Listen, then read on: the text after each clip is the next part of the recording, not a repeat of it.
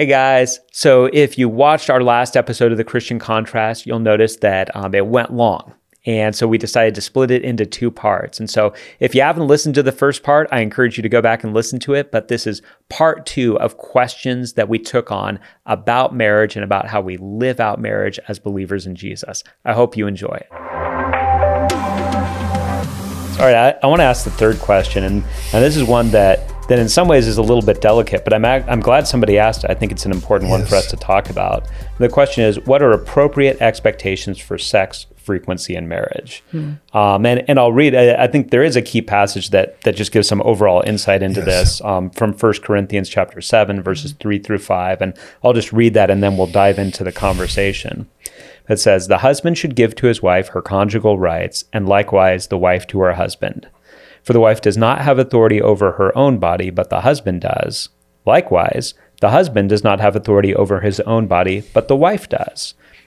Do not deprive one another, except perhaps by agreement for a limited time, so that you may devote yourselves to prayer, but then come together again, so that Satan may not tempt you because of your lack of self-control."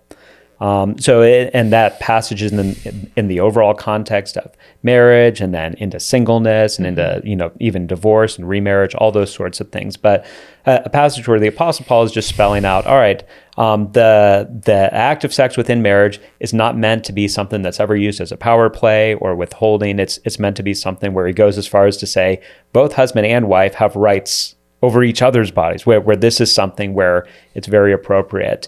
And there's obviously different hurts and frustrations within marriage between men and women about frequency. So, there's no passage that says this is the appropriate frequency, but let's just talk a little bit about this and how a couple may navigate this if they feel at odds about this. You want to go first? You want me to go first? I will just say one word: communication. Yeah. I would say another word. It's about service, and it's not about me. I also think, what is normal? I would not use the word normal, because what could be normal for this family, this couple, could not be normal because God's wired us so differently. So I think you need to talk as couples about, how am I wired? What is going on in my life physically and sexually? So I'd really be hesitant with the word normal in doing that. I think you need to plan intentionality. You need to talk about that. Yeah. I also think the word that ought to be in there is, where's the romance and not just the sexual intercourse? And where is romance without sexual intercourse? I know I'm not a female, but my wife's talked about it doesn't always have to end that way. When can you rub my feet and just rub my feet for rubbing my feet? No ulterior motives. Yes. Yeah. And I go, as a guy, I go, yeah, that makes sense. That everything doesn't have to be one thing leads to another. So where is a guy getting the idea that I'm just going to romance? And what's my wife's love languages? Yeah. Well, what floats her boat? Well, for sure. And one thing, Summer, maybe you'll weigh in again about this, because we were chatting about this earlier in the week. But I think it's maybe important with this question to look at it and say, all right, sometimes there's conflict or there's difference over this with two good-hearted people who love a husband and wife who love each other, and they're just having trouble getting on the same page. And other times it's a major signal that there's something else going wrong in the marriage. And I think the phrase you had used was bed death. Was that the phrase? Bed death. Bed death. Bed death is something that occurs where couples essentially just live as roommates. And that just is not even an option anymore in the marriage.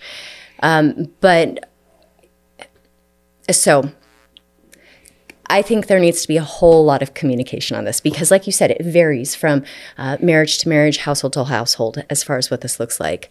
There are very real seasons of life where things become far less frequent. After having babies, You know, that's a very different time. You are exhausted. Nobody's sleeping, let alone touching each other. You know, like it's a hard time when you're dealing with a partner who has a chronic illness. There are some very major times of difficulty when we're dealing with caring for a parent. There's just so much there that's draining. So there are seasons, and I think what we have to have is communication. Absolutely. If we're checking in with each other and we recognize that this is what it is, and then be intentional to carve out that time and to take care of each other's needs, and then also just to be reconnected with each other. But it's so hard. Again, we talked a bit about mental load. Mental load. It is very hard to get in the mood when you are thinking of the next 72 things that have to happen in the next 36 hours. So how can we be intentional to make these things happen when you have so much on your plate? To me, something that could get in the way is the 72 things could become the priority instead of her and him being the priority as well. So maybe it means less than 72 things sometimes, going, no, this relationship is key.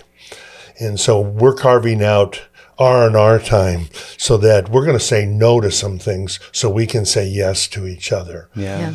But there are seasons where it's hectic. Right. And so that's where communication is good, going, this is a tough day for me. This is a tough week for me. Right.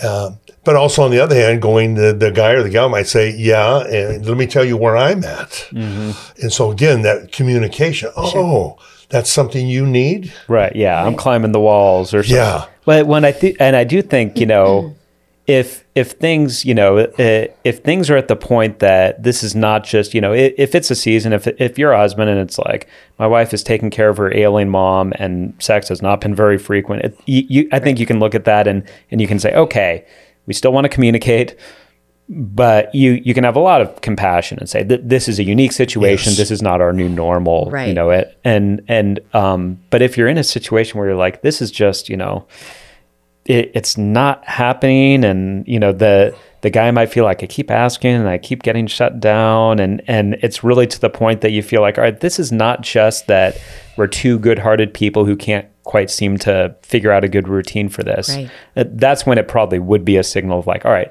probably time to have something else go on, have some more sit-down conversation, meet with a counselor, have something to say, all right, this is not just the norm. There's some other level of alienation that probably seems to have happened here because it's, it's not just a seasonal thing. But then I'd say if it does seem like, you're having these conversations and the husband, I'm stereotyping because sometimes the wife wants sex more than the husband, the stereotype is a stereotype for a reason. But so if somebody's listening to this and you're like, we're the opposite, you can translate this, in your head. But to say, if you're in a situation where the husband is like, hey, I want to be sensitive to where I'm not exhausting you, and the wife is saying, I want to be sensitive to where I'm not withholding from you, then it's like, all right, that's great. Your hearts are in the right place. Then you may just want to sit down and to talk about like what would be great for you or what are the roadblocks. I've used this before. There's no magic number, but Lauren, you were talking about normal. But what I've tried to say at different times is to say, here might be a signal that as a husband or as a wife, you're not being reasonable. Because we don't always know, because we don't talk to a lot of other couples like, what's your frequency? So I've said, if you're a guy and you're having sex with your wife twice a week and you're like, she's holding out on me. No, she isn't. Like many men would climb mountains to be in your situation. So just to say, if you're saying, but I want more, that's great. Sit down and talk about it. I'm not saying you can't. I'm just saying, like, it's not reasonable for you to say my wife is withholding from me in a situation like that. If you're a wife and you're like, I don't know what his problem is. We had sex 2 months ago. you're not being reasonable. Like, that's now you may have a husband that, his needs are not as frequent, and that's okay. But to say you're not being realistic with what's kind of more within the realm of normal. And so to say, all right, there might be some signals where we might think, because we're not talking to others, I'm being very reasonable, and you'd find out I'm actually not, and I need to make some adjustment here. And then for the guys, and this goes along with the whole, there's something we can do. Man, what you were saying, Summer, about the mental load, I've heard that a lot. I know you are really speaking the truth on that. And so as men, if we can say, I want my wife not only to have sex with me more, I want her to want to have sex with me more. There are things you could do to make that much more frequent and much more likely. Do the dishes. Do the dishes. Yeah, there's a whole book by Kevin Leman called Sex Starts in the Kitchen. Yes. And so just to say, okay, there are things I could do. I could start the day if I'm like, hey, tonight I'm really wanting us to be together sexually. You could plant the seed the night before, like, hey, how about tomorrow night? And you could even, if you really want to do it, you could say, hey, tomorrow night, I'm going to do all the dishes, and I'm going to do all the bedtime stuff with the kids, and and then there's a text in the middle of the day, and then maybe flowers, or like there's lots of things that you can do, especially like there's different stages, but especially if you're talking about like a mom who's spending a day with kids, and there's diapers and there's meals and all this stuff, that could go a huge way of her feeling like, hey, my husband really loves me, and he really treasures me, and he really wants me, and wow, I'm ready to go. And so there are things that we as men can do, apart from complaining, to try to put ourselves in a better situation. Because I know of a lot of couples where nobody's trying to hold out on anyone, but there's a gap between where they want to be and where they are. And there's things that as wives we can do, and sometimes I think we could say like, hey, wife, you just need to know your husband like has needs, and thank God that he wants you. And that's good. Wives need to adjust. Husbands also need to adjust on this and say, like, court your wife in a way that she's really excited about this. And also in the bedroom, and that there are good books on this. If you're finding out, one of the hindrances from her is she loves you and she wants to take care of your needs, but she's not necessarily having a great time. She's not walking away from this saying, I really experienced something wonderful sexually. That might be another roadblock that you can say that amongst men, there could be a skill building thing in this to say, how do I love my wife in a way that she's having a great time during sex, not just sort of doing something nice for me. Yeah. I really relate to the idea that dishes can be romance. Oh, yeah. And so make sure you broaden. I would encourage the guys to broaden your definition of romance. Mm-hmm. And that's what I call setting the stage. And it doesn't have to, and again, can you do romance without still having to want sexual intercourse and just be romantic all the time? And I think that creates a wife that becomes much more pliable, much more willing to go, this guy really cares about me in a holistic way. Yeah. I think sex is an overflow of a healthy connection. And that's when we're connecting emotionally and spiritually and then physically. So when there is a lack in that connection that's taking place, there is more than likely, it's a symptom of something that's deeper, some type of connection that's been broken. And it's fixable. Mm-hmm. It can be fixable. And sometimes that's just a matter of having a conversation and saying, hey, I'm not super happy with the way things have been happening recently. Can we talk a little bit about it? I want to understand. And then sometimes you get to a point where you might need outside help to come in. It might be a conversation. There might be something deeper going on. I know the complaint can be the frequency of the sex, but when we actually pull that away, and there's a broken emotional connection, some kind of something that might feel like a betrayal or feeling unappreciated or taken advantage of, it can break that willingness to engage sexually. So, communication. Yeah, 100%. Huge. Well said. All right, question number 4. And this is a broad one, but we'll all touch on this. How can couples better handle conflict within marriage? So I know this one in some ways is just wide open. But what are some thoughts just on how couples can better handle conflict within marriage? Well, you've got something coming. Go ahead. Lauren's ready to lead us on. I'm just digging through some scripture. Go ahead. I think part of it is naming what matters. I know you both have mentioned at some point, a mountain or a molehill, and being able to weigh those things out. But naming what matters. If you're having disagreements regularly over dishes, why? Has it been a family value that we cook and eat at home and use the china? Or is what matters that we have a meal together? And is it okay to say, we're going to do paper plates? Naming what matters really changes the direction that things go in. And sometimes we haven't named what matters. And so we're both operating independently with our own thoughts of how things should be done, and they're not aligning. And that creates friction, unnecessary friction. Romans 12:18, if possible, as far as it depends on you, live at peace with all. I somehow was born, I'm not my parents, just inside of me, I was born and raised to win. If you're on the 1 yard line, I'm not going to let you in. And when you bring that into marriage, that is a lose-lose situation. Having to be able to undo the stuff in my life, to be able to say, this is not about winning. I don't need to win over this argument. How do we find middle ground? How do we compromise? How do I consider her, not just me? Can she win and be a win-win? And so a lot of it is with our pride that we've got to just undo and strip away and go, I'm going to find a middle ground in this.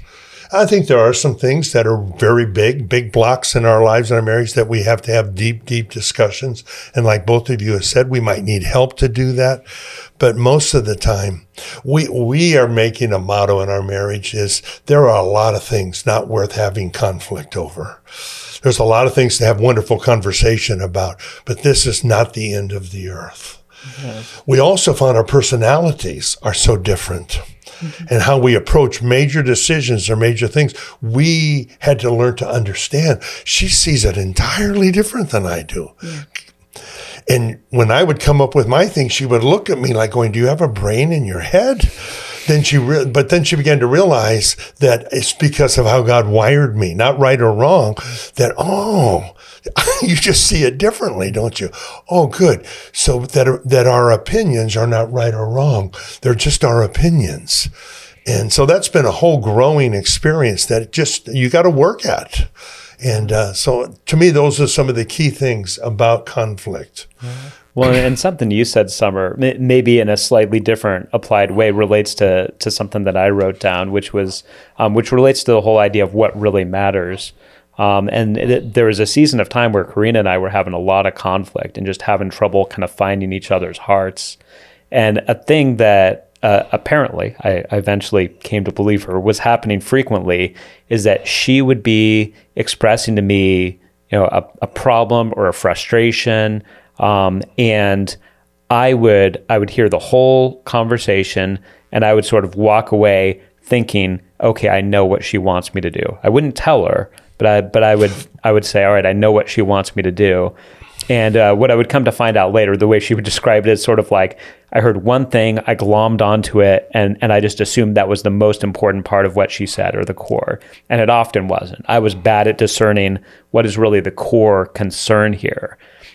And so it got to a point where, and I still try to do this, where I'll try to say, okay, here's what I'm hearing. It sounds to me like this is at the heart of things. And still, I'd say, I don't know, 40 to 60% of the time, my first shot of it is wrong. Okay. But when I do that, she appreciates it because she knows I'm trying to get at it. I'm trying to figure out what's most important. And I think in general, as couples, first of all, we've got to go into it. And this is to your point, Summer. We've got to go into it saying, what really is important to me? Because there are times where it would not be healthy to not bring something up. Yes. And sometimes it can be as simple as just, hey, would you mind when you ask me to do this, saying it this way instead of this way? And it might be a big nothing, like, oh, no problem, I'll do that. But in a conflict, to be able to communicate, like, here's why this is so important. The reason why this is so important to me is because when you say it this way, I feel disrespected. Or the reason why this is so important to me is that when you have 3 drinks, I start to get really concerned about, our finances or about what you're going to, so to be able to get at the heart of it and then to try to train ourselves to even ask and listen to each other and figure it out. Because I think sometimes we can get into this cycle of just missing each other because we assume, like, I know why she's saying this to me and I know why he's saying this to me. So I think if we can get good at listening and then also be willing to ask that follow-up to say, it sounds to me like this is why this is really important to you. And then be willing to hear, actually, no, that's not it, it's this. But to get to that, I think that can help us get out of some of the bigger conflict things that just go on. And to say, this keeps coming up, maybe there's something bigger behind it. And maybe if I knew this is why this bothers her so much. There are times where I think, and it probably happens with women too, but with guys where I know, like, we think we fixed the problem she brought up. And then we're mystified when the problem keeps getting brought up. Right. And so I think there are ways to say, all right, we're not going to have a perfect record, but there's ways for us to try to figure that out so that she's not in a situation where she's like, are you kidding me? You didn't solve this. And he's like, what? I can't do anything right, which is a frequent husband refrain. I tried. She told me to do this. I did it. It still wasn't enough. Maybe it wasn't enough because you misdiagnosed what was really going on. Right. Well, I think everything that you've just mentioned in that connection is vulnerability. Mm-hmm. And if we can't be vulnerable with our person, who are we going to be vulnerable with? And so dropping those walls and being able to have that conversation, it takes you being vulnerable, but it also takes your spouse validating the emotions that you're expressing. You may not agree. It doesn't matter. It's not about you agreeing. It is this person saying, hey, I feel really lonely when you go out on a Friday evening with your friends. Mm. I feel lonely. It's not attacking the thing that he's doing. It's naming the emotion. Mm. And by validating that and saying, oh, wow, like that must be hard.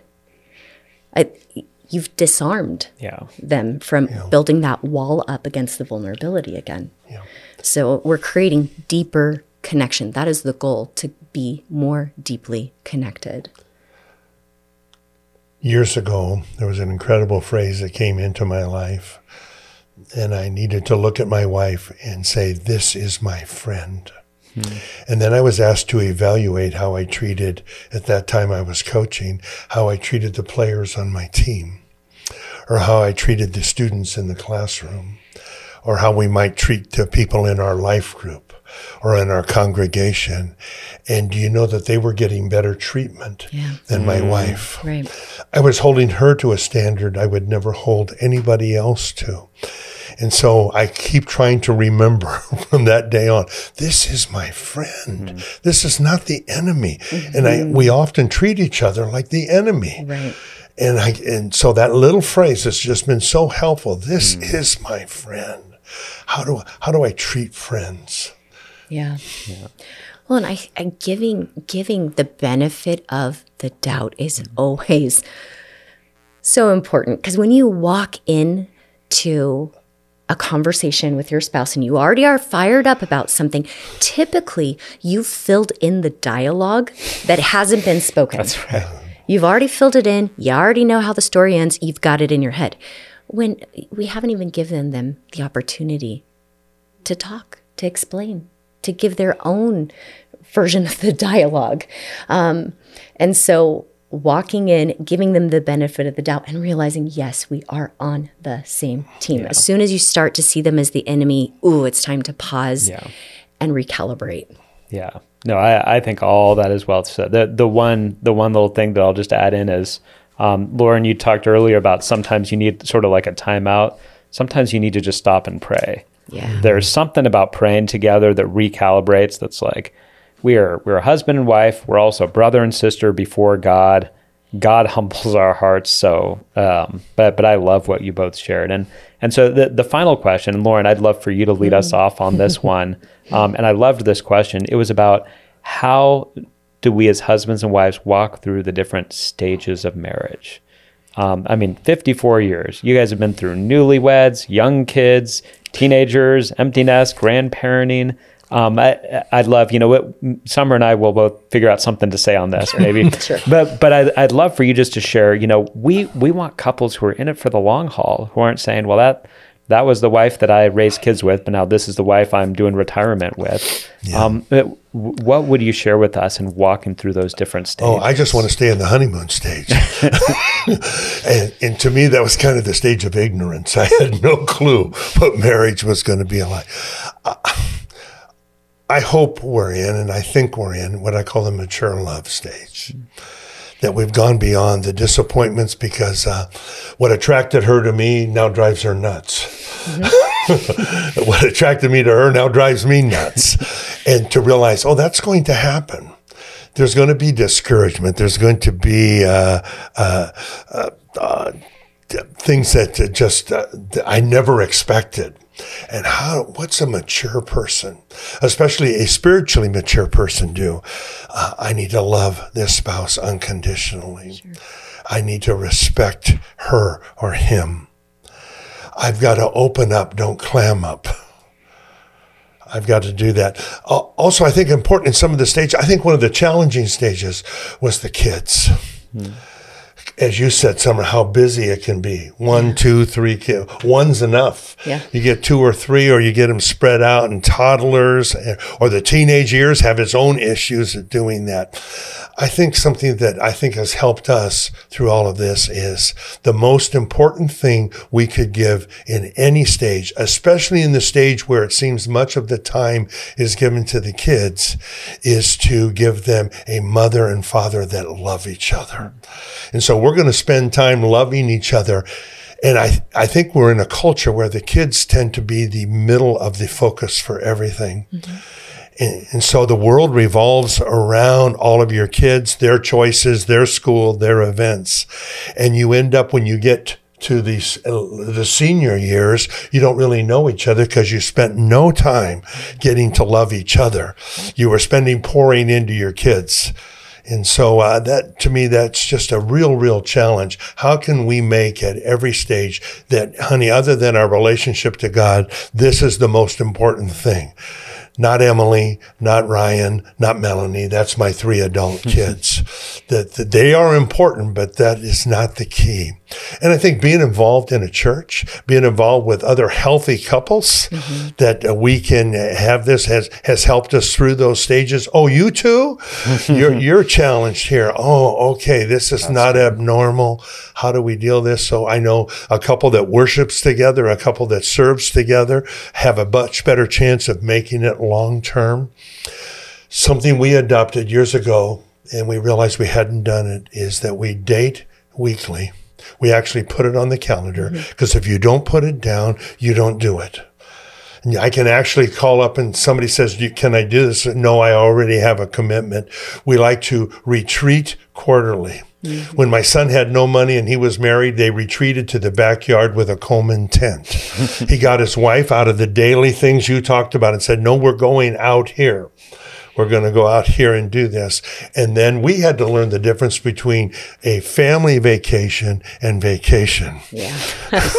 Oh, isn't that the truth? I love family. Whether that's with the in-laws or the outlaws or brothers and sisters, a large family. Those are good, but that is not just you two. Mm-hmm. And so we've tried to be religious about having family vacation and having vacation. And that could be with your kids, but it also might mean a retreat that I'm stealing her away to San Diego for one night. Mm-hmm. Just to keep that and making sure the most important thing. We just love the last stage, this stage in our life. We call it the legacy stage. How can we take things, first of all, model for our kids that they see mom and dad, even at this age, loving each other, digging each other very much, but then also how can we pass on these wonderful things that we have learned? So we're trying to build a legacy in especially our grandkids and our great grandkids. I don't know if that touched the chapters, but that's what came to mind. Yeah. Well, and Summer, there was something you said earlier in the week when we were chatting about that I found really helpful, where you were talking about how we can start wishing we were at a different stage.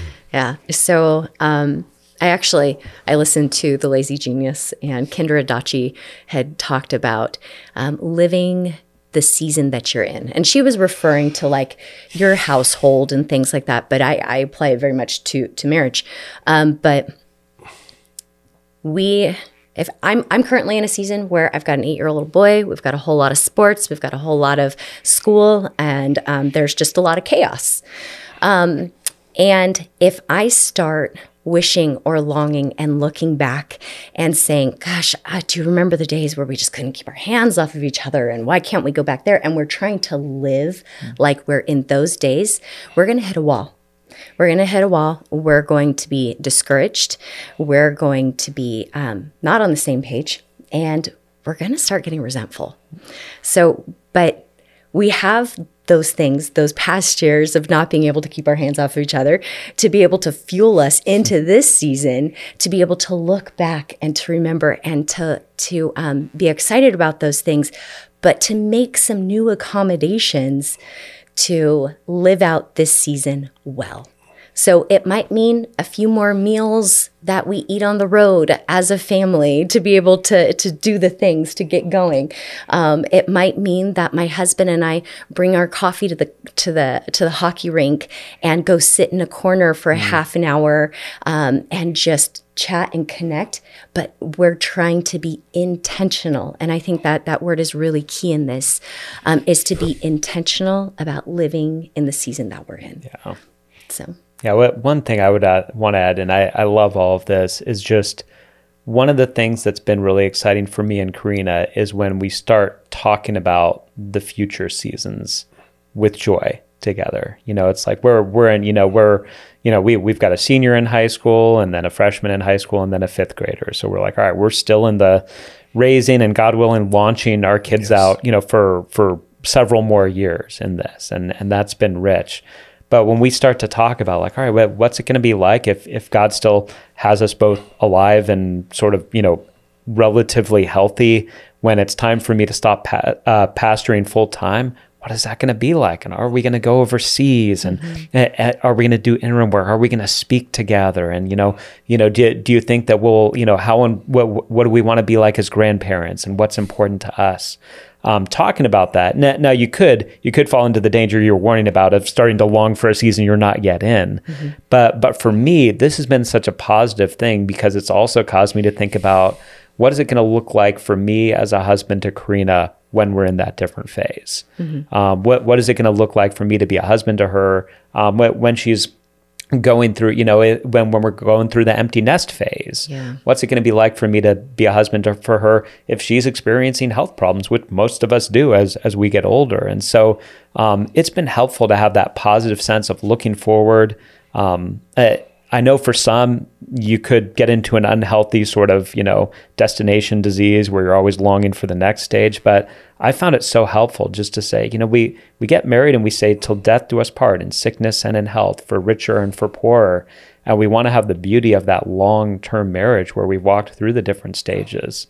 I don't know who first said it, but some guy said, my wife has been married to 7 different men and they all are me. And, that idea that you walk through those different phases. And I've just found a lot of joy in us as a couple in our 40s, being able to talk about what's it going to be like? What's marriage going to be like when we're in our 50s, when we're in our 60s, God willing, when we're in our 70s, however long this goes. And that, I think, helps us to have that perspective instead of getting there and sort of being surprised and saying like, oh, well, we didn't anticipate that one day our kids wouldn't be at home, or we didn't anticipate that one day I'd be retired and, now you're not sure you want me around, just those sorts of things. But to start to talk and dream about those in a very positive way and look forward to the model of Christ and the church that we get to be over this course of however many decades the Lord gives us here on this earth.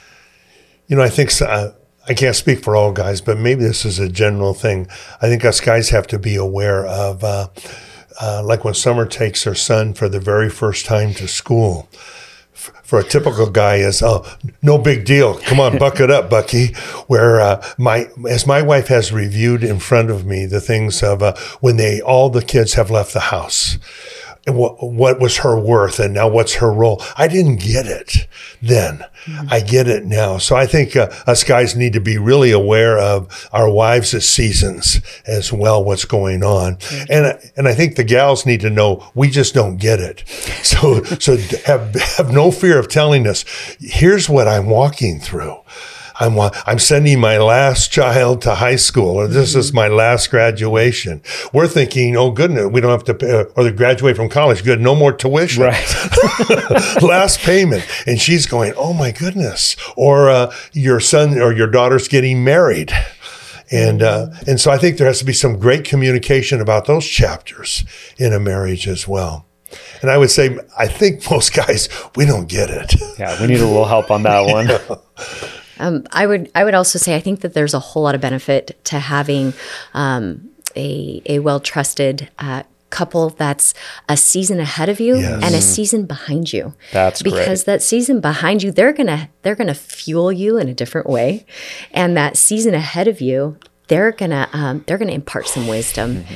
It's so helpful. Yes, absolutely. Yes. Yeah. Well, thank you. But I just want to say thanks so much, Summer, and thanks so much, Lauren, for joining on this. We know we could talk for a long. We did talk for a long. Yeah. It's been we could talk for a lot longer. But part of the reason why we've given some episodes to this subject is just because we know how important marriage is. Where it's the picture of Christ in the church. Mm-hmm. Not every believer is going to be married, but every believer who is married is part of showing this off to the world. So this is not just about us saying we want to be more harmonious in our marriages. This is about the gospel going out. Mm-hmm. And also just knowing the number of couples in our church, and then maybe others who are listening to this who are just saying, we want to do this well, we need some help. Mm-hmm. So I really want to thank you both for helping to do this. And thank you, all of you who took the time to listen and to watch. We put all the episodes of The Christian Contrast up on YouTube, and so you can find it there on our Life Bible Fellowship Church page, and you can also find the episodes just on our website on lbf.church. You may have comments, questions. I like to go back and look at the comments on the videos and sometimes interact if people have something to interact with. So if you have a question or a comment, don't hesitate to put it on there. And I just encourage you to go ahead and check out other episodes of The Christian Contrast to help learn about how we walk with Jesus in a way that shows that Jesus makes a difference in our lives and transforms us so that we're living different than the world around us. So thanks so much for taking the time to listen, and we'll see you again in 2 weeks with the next episode.